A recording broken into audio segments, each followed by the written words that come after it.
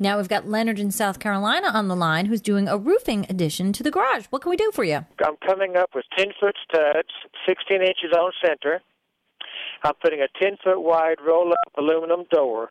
The first question is, if I bridge this 10-foot opening with two 12-foot 2x8s, should I put do I have to put a fish plate between them, or can I put a half-inch plywood? That sounds like a pretty small header for a 10-foot wide door. 2x8 sounds really thin. In terms of do you need a flinch plate or not, and for those that are unaware what a flinch plate is, so a flinch plate is like a thick piece of metal. It's about a half-inch thick.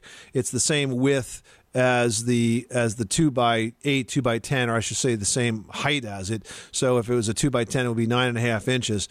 And it's designed to go in between the wood beams. So you basically make a sandwich out of the headers, plus the flinch plate is in the middle of it. And it's kind of like having a wood I-beam, if you can imagine that. It's a combination of wood and steel, and really stiffens that up. But I would think that a 2x8, which is only 7.5 inches tall, it's a 10-foot span, is that what you said? Yes, I'm going to span 12 feet to make sure I'm over the studs a good ways. Oh, boy. 12 feet? Yeah, there's no way you're going to do that with 2x8, even if it's just a gable wall. I'd probably use at least a 2x12 for that. But I tell you what, why don't you're going to have this inspected by the local code enforcement folks? I'm so far out in the country, I don't even know if they know I'm alive. Nobody alive? I'm it's not going to be coming near anybody. that?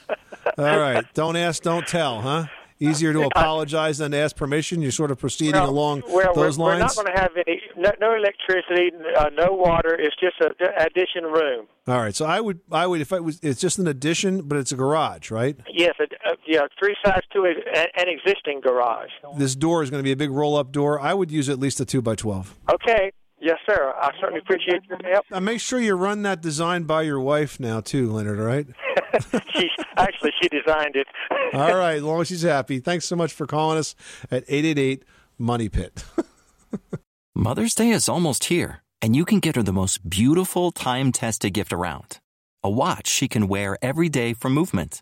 Whether mom's into classic dress watches, rare and refined ceramics, or tried-and-true bestsellers, Movement has something she'll love.